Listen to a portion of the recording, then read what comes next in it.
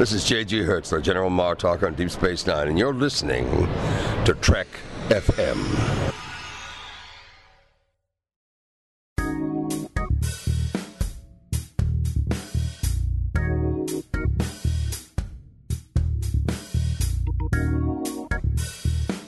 Hello and welcome to Season 7, Episode 14 of Commentary, Trek Stars, a show which deals with the work of Star Trek creators outside of Star Trek. I'm Mike. I'm John. And today is part 5 in our series on J.J. Abrams, our second series on J.J. Abrams, this one looking at his work as a producer for other filmmakers. And today we're going to be looking at the 5th movie which he produced for someone else, which is Morning Glory. Yeah, Morning Glory. Which is a type of flower as well as an entendre about a sexual act. But also a movie produced by J.J. Abrams. It is all of these things and more. Okay, so Morning Glory, it came out in 2010, right? Yeah. So that would be the year after Star Trek 09, which was his second film, and it was a Bad Robot production along with Brian Burke, and it was directed by a guy named Roger Michell, who is a filmmaker of note, surprisingly, considering the types of movies that he makes.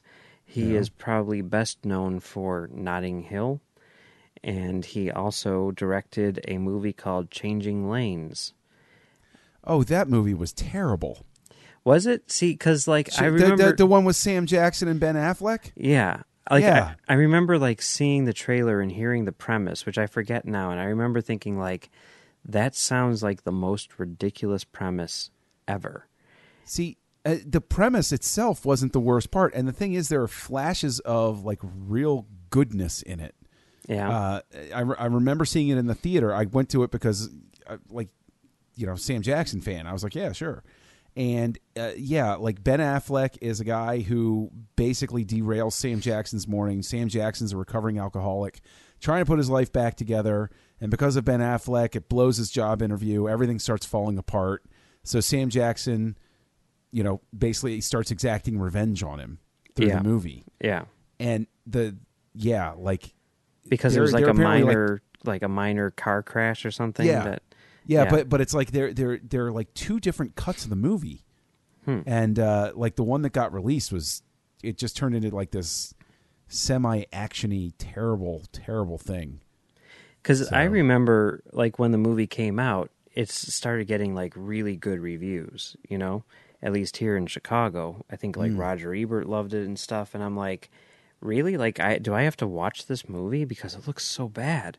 And I didn't watch it, but regardless, it was very critically acclaimed, as was Notting Hill, which was counter-programming to Episode 1. It was, in which I remember screening at the movie theater, and I remember exactly what I said, because I was screening it in one theater, and the other projectionist was screening it in the other theater, and I had started my movie first. And I finished it, and I walked over to the other theater to tell the other projectionist that I was leaving, and I remember exactly what I said to him, which I'll have to cut out, but I'll say it for you anyway. I walked up to him, and I said, I'm leaving now. This movie... I don't know why I said that, but I did, and I stand by it. That's a terrible movie, which people seem to love, and I can't figure out why. Maybe we're just out of sync with everybody. I don't know. Maybe. Did you see Notting Hill? No. It had way too much Julia Roberts in it. It's a terrible movie. It's a terrible movie. Oh, I believe you. It doesn't work at all. But Roger Michell, so he's the guy who made this. People love his work. Just not us. We're the weird ones this time. Yeah, we're the weird ones. His other work, at least. Now, it was written by a woman named Aileen Brosh McKenna, who is probably most noteworthy for having written The Devil Wears Prada, which people really love. I I saw it. I thought it was okay. I did not see it. It's not bad. It's pretty Too good. much Meryl Streep. Okay. And she's also the co-creator of this new show, which everyone loves, which I haven't seen yet, Crazy Ex-Girlfriend. Oh yeah, that's gotten a lot of. Didn't the lead in that just win a Golden Globe or something? Yeah, Rachel Bloom, I think her name is. Yeah, I think so. She's the co-creator. I've seen a lot of her YouTube things. Like she does like these musical numbers for YouTube and stuff like that, and they're pretty funny. Realistic Disney princesses and that kind of thing. It's good stuff. It's good stuff. I think she's done a few things with like the Robot Chicken guys and stuff, if I'm not mistaken. But okay. Yeah, she's really funny, and I haven't seen this show, but everyone says it's great. So that was the writer, and then the stars of this movie are Rachel McAdams and Harrison Ford. Yes, who are both very good actors. Well, and also Diane Keaton and Jeff Goldblum and Patrick Wilson, and there are a lot of heavy hitters in this movie. This is true. Yeah. So, would you want to give a synopsis of Morning Glory? Yes. A female producer expecting a promotion gets canned, begs her way into a job for a failing morning show that continually gets beaten up in the ratings, manipulates a contract to get Harrison Ford, who is a Dan Rather-esque venerated newsman, to drag him out of his exile using some sort of contract clause to try to class up the show, and hilarity ensues. And along the way, of course, she finds love. Spoiler. Yes, she does.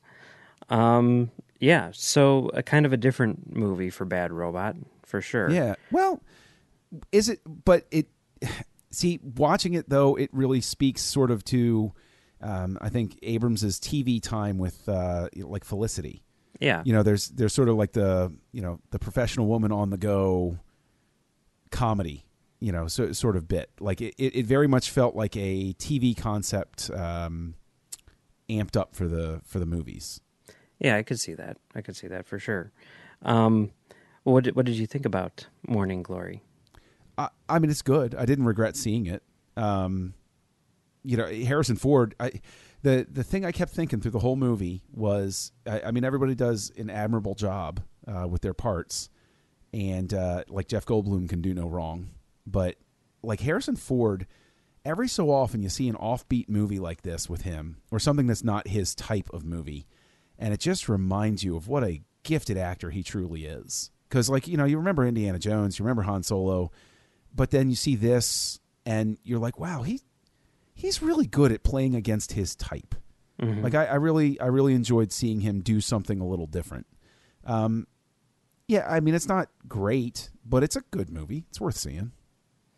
Yeah, I mean, like, I was definitely on the fence about watching this, looking at the trailers and everything. I was like, this is not something that I would normally rush out to see. But then again, it does have Harrison Ford in it, and I have a tendency to see pretty much everything that he does, because he really is pretty much the best actor out there. I mean, we tend to gloss over him, I think, because we sort of like see him as this sort of untouchable icon. But, I mean, usually if anyone were to ask me, like, who's the best actor in the world? I'm like, Julianne Moore, of course. And then some other people who usually come to mind are like Ed Harris and, Tim Robbins or whatever. But I always I don't know sort if I of put Robbins in that category, but okay. Oh man, The Player. Have you seen The Player? One movie does not make one I'm just saying, in the elite core of actors. He's pretty awesome. Oh, he is. He's great. Okay. Look, this is a whole side conversation about like the Hudsucker Proxy. Yeah, I don't have anything against him. I just don't think like it's sort of like debating what quarterbacks. Mm-hmm. There's some quarterbacks that are Peyton Manning and they're Tom Brady, and they have other quarterbacks where I wouldn't kick them off the team and I'd be happy to have them, but they're not Peyton Manning or Tom Brady. So. Yeah. I mean, Harrison Ford, he's someone who I like I was saying, does get overlooked, I think. Yes. Because we take him for granted. He is Han Solo, he is Indiana Jones, And Yeah. it's like, we just forget that, I think. Forget what that means. And, but anytime he has a new movie coming out, I'm like, whoa, wait, what? Harrison Ford's in a new movie? And, 9 times out of 10, I end up seeing that movie probably because he's in it, But let me guess, the number 10 out of the 9 times out of 10 was that one he did with Josh Hartnett, right? You didn't see that one. Oh, Hollywood Homicide? Yeah. No, I did. I totally You saw did? that one. No, yeah, because here's the very interesting thing about Hollywood Homicide, and I have aside from it, whatever. Okay, it was directed by what's that guy's name? Ron Shelton. Okay, he did like Bull Durham and stuff like that, and he had 2 movies come out that year: Dark Blue and Hollywood Homicide. And man, I saw Dark Blue. it's awesome, right? Yeah, that's the Kurt Russell one, right? Yes. Yeah. Another person I'd put up there in that elite list. No, Kurt Russell is up there, yeah. And it's like, if you look at those 2 movies, yes, they are different, but essentially, if you strip it down to like the bare essentials, they basically are the same movie. But one is like a hardcore drama taking place during the LA riots, and the other one is like a buddy cop comedy thing, And so like it makes for like a really interesting double feature. I mean, I did recently rewatch Hollywood Homicide. Not tremendously great, but I have seen it. The one that I skipped recently is the one that came out last year with the girl from Gossip Girl. I forget her name. She was in The Town and stuff like that. Okay. She's a good actress, but where she doesn't age, like she's like oh gosh, yeah. No, I know the movie you're talking about. Yeah. Age of Adeline? Yes, that that one. Yeah. Yes. Age of Well, I Adeline. didn't know Harrison Ford's in that? Yeah, like he know that. plays like her lover, but like after like, because they fall in love when they're like in their 20s, and then she stays like in her 20s. Please tell me Shia LaBeouf played him when he was in his 20s. No, I wish. Oh, but come no, on. No, yeah. Well, of course, all like the Force.net and everything is like, this guy's playing young Harrison Ford, so maybe he would make a good young Harrison, a young Han Solo. And no, it doesn't quite work that way. So that was the one that I missed. But what you're saying about like him in different types of movies and still kind of rising to the occasion is true. I mean, this is definitely one of those cases. Another one I think would be 42. The Jackie Robinson movie. I never got a chance to see that. That was out of the theaters around here too quick. Yeah, check it out. It's really, really good. Brian Helgeland directed it, the guy who wrote L.A. Confidential and stuff. Yeah, I wanted to see it, but it was in and gone so quick. It's excellent. It's excellent. Yeah. Yeah. So yeah, he's good in it. And so is Rachel McAdams. Rachel McAdams is always good.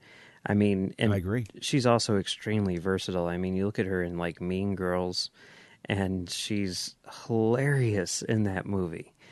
Have you what? I haven't seen Mean Girls. You haven't seen Mean Girls? I know everybody wants me to see Mean Girls. Oh my god! Yeah, you have to see Mean Girls. I mean, it's. I mean, Tina Fey wrote it, and she is. I mean, fantastic in terms of very comedically gifted. Yeah, and oh my god, that movie is freaking hilarious. Yes, watch I'll Mean put it Girls on the list of things to see for sure. After Josie and the Pussycats, though. Oh, how could I forget Josie and the Pussycats? I saw a tweet from some random person yesterday, and they were like, "This is my first time watching Josie and the Pussycats. How have I not seen this movie? It's amazing." And I'm like, this is what I've been saying. This is what I've been saying to everyone. Go watch Josie and the Pussycats, people. Isn't it Rachel McAdams? Isn't she in Time Traveler's Wife? She is, yes. Bana? Yeah. I love that movie. It was good? Oh, gosh, I loved that movie. I absolutely loved it from beginning to finish. Thought it was wonderful. Okay, all right. I'm not pulling, not yanking your chain here. Okay. Absolutely serious. Worth seeing. I haven't seen it. Yeah, I mean, I've been watching. I'm just finishing up now. True Detective season 2. Finally. Oh, I haven't seen either season of that. well, True Detective season 1 you gotta watch because it's like one of the best things ever made. But season 2 is also really good, and she's just so great in that, and like completely different. I mean, like you look at her in Mean Girls, and she's like, the mean girl. That's what she is, and in this she's this cop who's just like completely jaded and basically spends her time practicing how to kill people with a knife and stuff like that, and it sounds like she and I have a lot in common. I mean, interesting. Yeah, she's so good, and she's really good in this too, even though it is kind of a light role in a sense. There isn't much for her to do. There's a lot about the movie that's formulaic, but one of the things that I truly enjoyed about it, and minor spoiler, I guess, is the fact that it feels like the original impulse with movies like these is always to have the crotchety old anchor fall in love with the young, vibrant producer. And they don't go down that road with this. And that was one of the things I truly enjoyed about the movie, was that they did not make it, well, Harrison Ford's a big actor and Rachel McAdams is an attractive woman, so they should fall in love in this movie. It's like there's not that May December thing going on that everybody's so tired of. That I appreciated that they did not go down that road. Yeah, for sure. And I thought it was really funny, really witty. I'm also a really big fan of, I mean, I don't know. In high school and stuff, I spent the majority of my time in the television studio. So even though I've never worked in that industry, I have a fairly good idea of how the industry works, and I've got friends who work in the industry and everything, so I hear stories and stuff, and I'm always sort of fascinated by that type of thing, live television, the control room and stuff like that, and it's that is appealing to me, just movies about the creative process, and people who make things, even if it's just like a morning television show. Oh yeah, I don't know. I get a kick out of that, but I thought it was very clever. Very funny. It really took me by surprise, and Jeff Goldblum's in it. So I mean, come on, right? He's fantastic in everything. Even in this, where he doesn't really have anything to do. No, but the thing is, the way he delivers stuff, he is the type of guy that is so good at playing. Like a role like this it would have been so easy for the boss guy that he plays to be too hard edged and too much of a jerk and be like, why on earth would you stay with this person? But Goldblum always infuses that sort of, this is an act. I'm a human being under this. I have to give you a hard time, but I'm on your side. Like you never get the feeling that he is. Like, it would have been too easy for somebody else to play his part as absolute jerk. Yeah. Whereas he gives it a sympathy. Yeah. Where you could understand wanting to work for the guy even though he's got a hard edge. Yeah. Yeah. He's fantastic, Yeah. I love him in everything. I think everyone does. They're releasing a pop vinyl of his character from Independence Day. I need to get one of those. I need original Independence Day or current Independence Day. Original. I'm sure they'll release the new one next summer too. But for now, I want a Judd Hirsch. But hey, that'd be cool. I don't think they're releasing Judd Hirsch in the first wave, at least. But you never know. Yeah, they should. Yeah. The one thing about the movie that I won't say that I had a problem with it, but it felt like rang kind of false to me was the ending. Yes, because completely agree. There's this whole, thing, obviously, where, the whole, conflict in the movie is that she's trying to get this show back up in the ratings or else it's going to be canceled, and she brings Harrison Ford on in order to do that, but he thinks that it's completely beneath him and is completely unwilling to participate. And then over the course of the movie, she finds a way to get the ratings up and win the respect of Harrison Ford, who slowly starts to come around. But there seems to be a beat or two missing in that, arc. And well, it almost stumbles over itself because it has like a reconciliation scene, and then he's cold to her again. Yeah. And then he does he reconciles with her again, and it's like, you can't step it back immediately afterward, right, and then step forward again. And the reconciliation, the big climax of the movie is so over the top. I mean, it has dramatic tension, in that sort of light, comedy way. It has this dramatic tension, but it also rings very false in a sense, and it's just a little too formulaic. And you know what it reminds me a lot of is the ending of Notting Hill. It's almost exactly the same in a lot of ways, and I think that's kind of. I always had a problem with the ending of Notting Hill. I had a problem with the beginning and the middle of Notting Hill as well, but the ending in particular was extremely stupid. The rest of the movie was just kind of boring.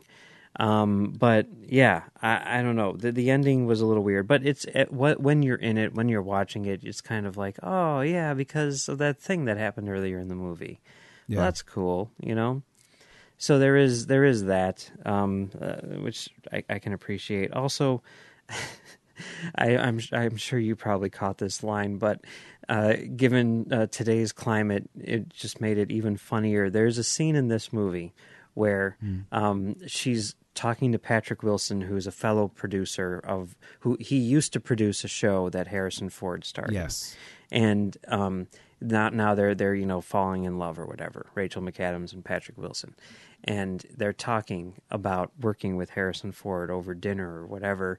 And she's talking about how she keeps on trying to get Harrison Ford to do sort of puff pieces, and all he wants to do is hard news, and how he's very adamant about this. And she's giving all these examples. And she says to him, I tried to get him to do a story on Trump, and he took my Diet Coke and threw it across the office. Yeah. And now that would actually be legitimate news. And that made me sad. Yeah, well, Trump's always been in the news. Yes. He's a mainstay. Yes. He's just, yes. He is who he is. But never quite like this. And it's depressing. Yeah. Anyway. As they say, may you live in interesting times. They don't need to be that interesting. I'm okay with like Morning Glory level interesting.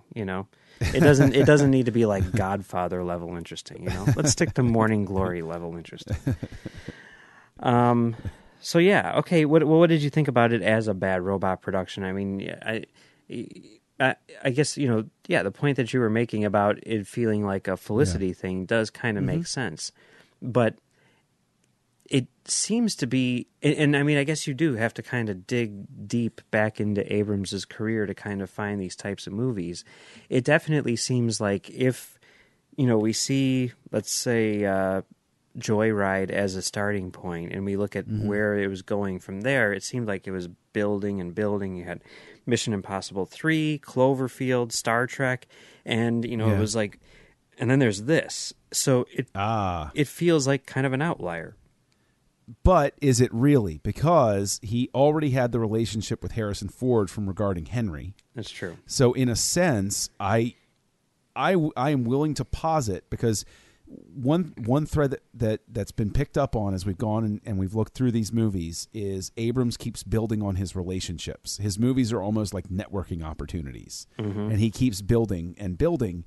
And Ford coming back for this indicates not just a healthy relationship with with Abrams, whatever, but undoubtedly was a good way to open the door to get Ford to come back for episode 7, because Abrams has the good working relationship with him and can come back and say, hey, we've had some good times. You've been in some movies that I produced and written, and hey, come on back. So, I mean, maybe I'm reading too much into it, but I am, I'm fairly convinced that you can see still that sort of team building going on here from, sort of like a networking direction side. And in terms of it being an outlier, he produced Pallbearer, which is sort of a romantic comedy, I guess. The Suburbans, which has aspects of it. So this is almost like a further refinement of that impulse, toward the multi-plot line love story. that's going on. I guess it's true. I don't know. It does sort of seem to lend a certain legitimacy to this movie, which you normally wouldn't find. I mean, like having that bad robot logo come up in front of Morning Glory. I don't know, there's something about it which I love. And certainly that is what got me in the theater for the most part. That and, well, the fact that I was getting paid to watch it. But, but you know, and I think what we do see here too is, even though it is this sort of light comedy, he is getting, you know, top tier talent. I mean, like Harrison Ford and Rachel McAdams and Diane Keaton, but also behind the camera. I mean, Roger Michell, as much as we hated the two movies which he had done prior to this, which he was known for, they were both very critically acclaimed. Mm-hmm. And, you know, I'm sure that Abrams saw something in there that he liked. And with McKenna, the writer, you know, she had already done Devil Wears Prada. That thing was a huge success. Yeah, and she had written a lot of other movies in this same vein that were also rather successful, like 27 Dresses and stuff, which is a terrible movie. But regardless, she wrote like a number of hits, you know. So in the same way that, you know, you get a big name action director to make a big action movie. I mean, in the, you know, sort of like light comedy equivalent, you know, circle, like McKenna is, you know, the Michael Bay of light comedy. You know what I mean? That's I mean, in the sense where it's like, is that a compliment? Well, okay. I love Michael Bay in general. I don't think he's made a movie which I haven't liked on some level or another. Really? Not even Transformers? Well, I like the first Transformers a lot, and I like the third one a whole lot. The second one I think is kind of ridiculous, but, you know, I can sort of forgive it. And the fourth one, pretty much the same thing. Okay. But like the odd number Transformers movies, I think are pretty freaking solid. I tapped out after the first one, but okay. No, that's cool. Watch the third. Skip the second one. Okay, fair enough. Skip the second one. Watch the third one. The third one has sort of like an epic blockbuster scale, which is frankly lacking in movies these days. It feels like the type of movie that you would see on the massive screen and just be sort of blown away by the... Okay. It does. It has that sort of epic quality to it. And but see, to speak to the epic quality, I think that's what you pick up on as the outlier aspect of Morning Glory, is that Abrams has continually built, like up to this point, has continually built in terms of scale. Yeah. Yeah. And this has scale of acting talent, but it doesn't have scale of blockbuster movie. Like, there's no way you're releasing this movie and you're like, we're going to have a $500 million box office. Like, you're like, this should make its money back and probably some extra too. Yeah.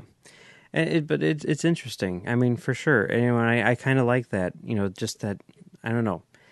Yeah. I like it when people, you know, it's like, I feel like a phony because I didn't, you know, see this. But as someone who's a fan of Roland Emmerich, for example, and his movies, you know, and Independence Day being great, and, you know, enjoying the day after tomorrow for what it is and that kind of thing. Okay.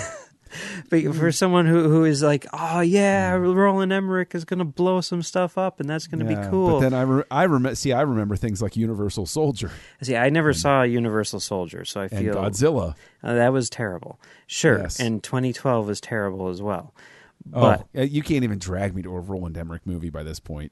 Well, okay, but see, here's the thing: is I don't know. I guess I always think back to what it was like watching Independence Day and how great that was.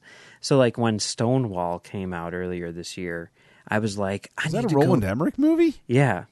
And I'm like, yeah, exactly. Huh. So I'm like, I need to go see Stonewall because, you know, it's going to be like when I went to see Independence Day. And I ended up not seeing Stonewall, which I feel kind of bad about. Didn't. Yeah, and the reviews have... I mean, it really kind of doesn't matter whether he's blowing up the world or, you know, talking about the gay rights movement. People are like, this guy is really bad at writing.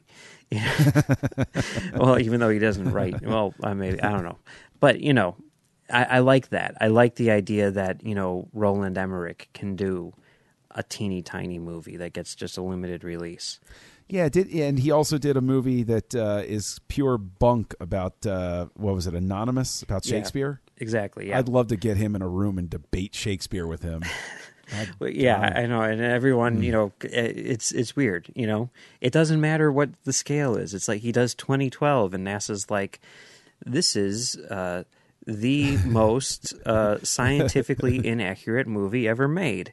He does Stonewall, and the gay community is like, this is the most historically inaccurate movie ever made about the gay rights movement. And then he does Anonymous, and Shakespearean scholars are like, this is the most inaccurate portrayal of William Shakespeare in the history of cinema, or whatever. Yeah, it doesn't matter what he does. I'm sure aliens are like, Independence Day is garbage. We're nothing like that, We wouldn't bother with the giant ships. We're just going to infiltrate your population and suck your brains out. Exactly. The guy just can't win no matter what he's making. But, Wouldn't it be great, though, if there's some alien, because everything gets beamed out into space. It's like the beginning of Contact, but we ride a signal. And it's like to some alien planet that's horribly offended by their portrayal in Roland Emmerich movies. Either that or, people are like, look at how he portrays aliens, and then it gets to the alien homeworld, and they're like, he totally nailed it. He got that right. Now that would be the worst. This is 100% accurate. And what is this, Earth? We got to go there next. They're on to us, man. Oh, no, wait, no, but that's why they're releasing the sequel to Independence Day, is to scare off the aliens, to convince them we've all gotten ready for it. I'm sure that's what it is, yeah. Yes. Yeah. Must be. Anyway, yeah, so I do kind of like that thing. And yeah, I mean, what you're talking about with the Harrison Ford thing, I like the fact that there is sort of a J.J. Abrams Harrison Ford trilogy where he was a writer, then he was a producer, and then he was a director, Regarding Henry, Morning Glory, Star Wars Episode 7, The Force Awakens. We need to watch those as a triple feature someday. You know what? I remember seeing Regarding Henry, it was on disc years ago, and really loving it. That was a really good movie. I've actually never seen it. Surprisingly, Harrison Ford gives an incredible performance in it, and it's almost like trademark Abrams, where there's this nice, easily accessible moral to it. Yeah, that is, you could say is simplifying things, but at the same time is really a good, just really a good message. And you want to talk about Ford playing against type. Regarding Henry came out, that was around the same time period that he did Working Girl, where he was really trying to play against type a lot. And with Regarding Henry, it was incredibly successful. I do really want to see it, especially since Mike Nichols directed it and everything like that. I mean, that's pretty awesome. But in that, I know that I've talked about this before, the Dinner for Five episode with J.J., and it's got J.J. Abrams and Stan Lee and Mark Hamill and stuff like that. And they're all talking about their careers, and, they get to J.J., and they're like, your first movie was Regarding Henry. That's insane, And Stan Lee turns to him, and he's like, you wrote Regarding Henry? And JJ's like, yeah. And he's like, that was a fantastic movie. That movie was great. And I thought, that's so crazy. Can you imagine being J.J. Abrams and then Stan Lee is just like, you wrote that movie? I love that movie. That's so weird. That would be a very high point in my life if Stan Lee ever not only knew what I did, but enjoyed it. That would be pretty cool. Yeah. So, yeah. Anyway, any final thoughts on Morning Glory? Lens flares over the opening credits, which was nice. I guess there were. And it was shot anamorphic, I'm pretty sure. Yeah, which is cool. But there's your no. I mean, the actual credits came up with that lens flare effect going over them. Also, and I thought to myself, this is an easy J.J. Abrams joke right here. But they weren't. They were spherical lens flares, which annoys the crap out of me, especially since it was an anamorphic movie. But whatever. Although I do love, because the Bad Robot logo, it's in a little tiny box, and you see the robot running back and forth, and then he pops into frame, which is a great logo. But I really did love how the movie sort of got into it, where the movie starts playing in that box, and the box starts zooming in until it fills the screen. Thought that was pretty cool. Very Star Trek 3-ish. I was thinking the same thing. Yeah. Yeah, it's a good movie. I would definitely recommend it. I liked it when it came out. Watching it again now, I enjoyed it just as much. Definitely check it out, I would say. Yeah. All right, before we go, one little bit of news, I guess. The Screen Actors Guild Awards were this past weekend, and a lot of people won, a lot of people lost. But one guy who really won a lot was Idris Elba, who is the villain in the new Star Trek movie, Star Trek Beyond. Idris Elba was nominated for 2 Screen Actors Guild Awards, I believe, and he won both of them in the span of like 18 minutes, which is pretty amazing. First, he won Best Supporting Actor in a Movie for Beasts of No Nation, and then he won Best Lead Actor in a television miniseries for Luther. So that's pretty awesome, I think. Yeah. Yeah. Yeah, well, I mean, it's always, honestly, it's always nice, be it Star Trek or any other franchise, when, like, it's, sort of like the big blockbuster mentality and everything, but then they get somebody who's got real acting chops coming in. Like, especially if they're going to play the villain. Like, you want somebody with some real acting skills, in that role, so... Right, just it's like, cool. I mean, it's similar, keep on going back to Michael Bay and Roland Emmerich, but like watching the third Transformers movie for all the whatever it is, it's like that movie has John Malkovich, Frances McDormand, John Goodman, John Turturro, a bunch of Johns. Anyone named John? I think you're probably in it too, somewhere. I didn't want to spoil it for anybody, but I am screaming patron number 3 in one of the big battles. Look for me; it's very brief. Yep. But I mean, it's kind of cool that, and it makes sense because on a movie of that scale, you're going to get the top filmmaker, you're going to get the top directors, the top cinematographers and sound designers and everything like that. And you're going to get the top actors too, because why wouldn't you, right? Yeah. It makes sense. So, yeah, I mean, Idris Elba, he's awesome. And I haven't seen Luther, and I know you said you haven't seen it either. No. Everyone says it's really great. I have seen Beasts of No Nation. I'm the one guy who didn't like it, but, whatever. You're the guy. I'm the guy. You're the guy that drove down the Netflix review. Yeah. No, I didn't watch it on Netflix. I went to see it in a theater, like a real American. Actually, not probably, but you went to go see your British actor in a movie about Africa in a movie theater like a real American. Yep, exactly. There you go. Exactly. Okay. Just following the line of thought there. But both Beasts of No Nation and Luther are on Netflix if anyone wants to check them out. So, let us know what you thought about him in those movies and shows. Yeah. Yeah, and congrats to Idris Elba. All right. Well, it's been fun talking about Morning Glory today, but that's not all we're talking about here on Trek FM this week, so here's a look at what you may have missed elsewhere on the network. Previously on Trek.fm, Standard Orbit. With Kirk, Spock, McCoy, Uhura, Chekhov, Scotty, Sulu, and the Enterprise. That is your crew. That is the family of the original series.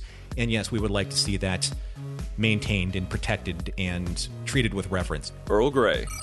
Geordi is the one that's like, you know what? No, you're wrong. You're wrong about Data. I'm going to drop a challenge right here, and Data's totally going to step up to the plate. And you're going to get served, Plasky. And that's how LaForge created Moriarty.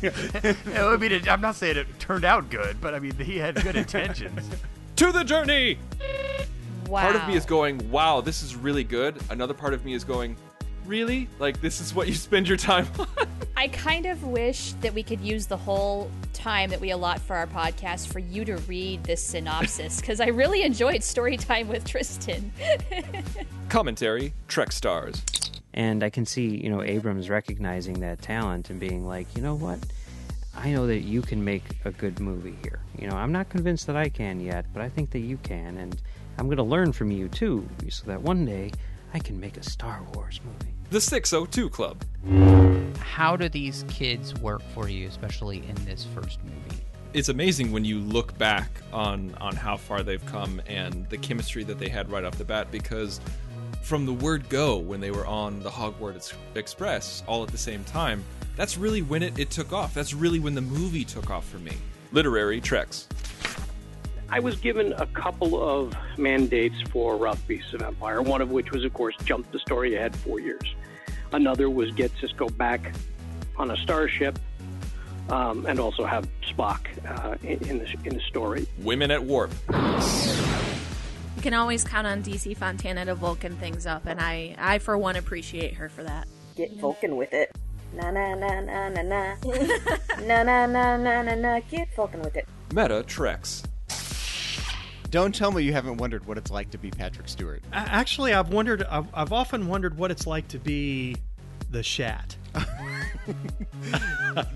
There's no way to know. It's one of a kind. He's one of a kind. He's one of a kind. Melodic Treks.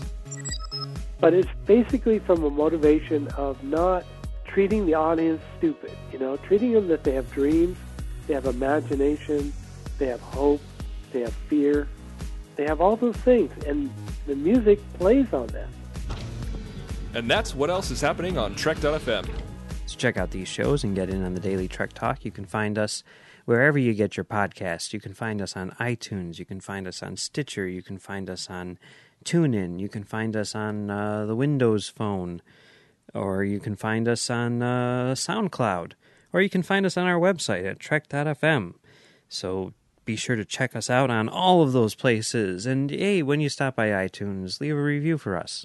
Yes, please. Because why We'd not? love to hear from you. Yeah. So if you want to contact us, you can fill out the form on trek.fm/contact, or you can find us as a network on Twitter at TrekFM, or you can find the network on Facebook at facebook.com/TrekFM, and you can also find the Babel Conference on Facebook, which is where listeners and hosts interact and talk about whatever we want to talk about, like the viral marketing campaign for Cloverfield 2 or whatever and stuff. Yeah. Apparently you can buy the actual root beer, that swamp root beer, which you see them. That's a real thing. No way. It's Seriously? a real thing. Yeah, apparently.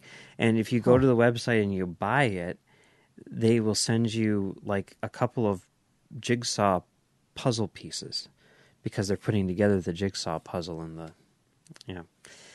and it looks like they're starting up the viral marketing campaign again, like bringing in the people who subscribed to the company or whatever, the fake company from the first movie. Now they're getting like emails saying that like their accounts have been reactivated or something. So it's cool. Crazy. They're doing crazy stuff. So yeah, you can go over there and talk to us about those things, or Idris Elba, or Star Wars, or whatever. Yeah. So where can people find you, John? Well, you can find me on Twitter, Kessel Junkie. You can find me lurking around in the Babel Conference, talking about not just this show, but also From There to Here, which is a wonderful effort from Trek FM. And then I am on a podcast called Words with Nerds with my buddy Craig, where we talk about just about everything under the sun having to do with nerdy and geeky things. Aren't you on another podcast now, too? And now you can also hear me on Aggressive Negotiations, which I'm co-hosting with Trek FM's own Matthew Rushing, which is a podcast focused on the more esoteric corners of the Star Wars galaxy. Topics that are a little bit more offbeat. Yeah, like what? Give an example. Well, our first show was focused about small moments. And we've got an episode coming out shortly, which is focused strictly on looking at the theme of friendship and the types of friendships and relationships. And our point of attack is looking at the Poe and Finn relationship and then contrasting it to the other friendships that you see throughout the entire saga. Interesting. Very cool. Very cool. You can find me on Twitter at Mumbles3K, or you can also find me here on the network producing From There to Here and, talking on that show quite a bit. And you can also find me on CommentaryTrackStars.com doing Commentary Track Stars And you can find the show on Twitter at ComTrackStars, and you can email us at comtrackstars@gmail.com. All right. Before we go, one way that you can help us out is by going to trek.fm/store and buying some stuff from our Redbubble store. Yes. T-shirts and sweatshirts and stickers and all of those fun things that you can, if you're going to a convention sometime soon, say in this year to celebrate the 50th anniversary, you can wear your Trek FM shirt. Make sure people know about the network. Absolutely, yeah.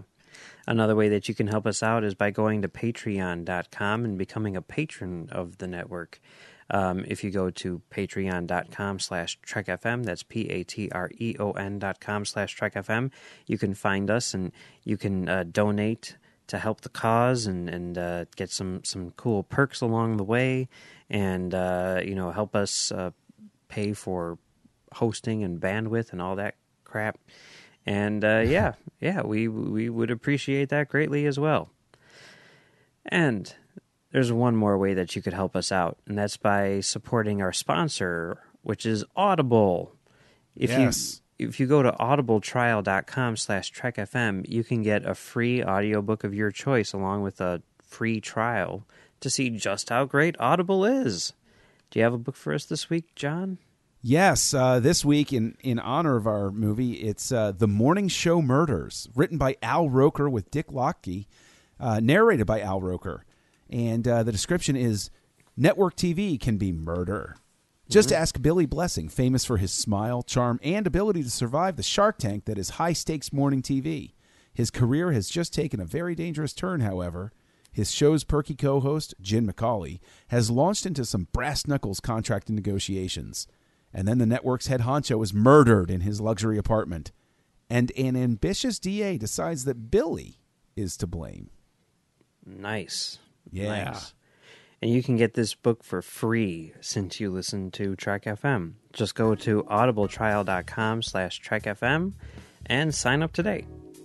Again, that's audibletrial.com/TrekFM. All right. So that's 5 J.J. Abrams productions down and 2 to go. Two to go. And they're both Mission Impossible movies, but not the one that he directed, which makes it cool. So next week, we will be back with another movie by Brad Bird, which we've covered elsewhere on this show, and that is Mission Impossible Ghost Protocol.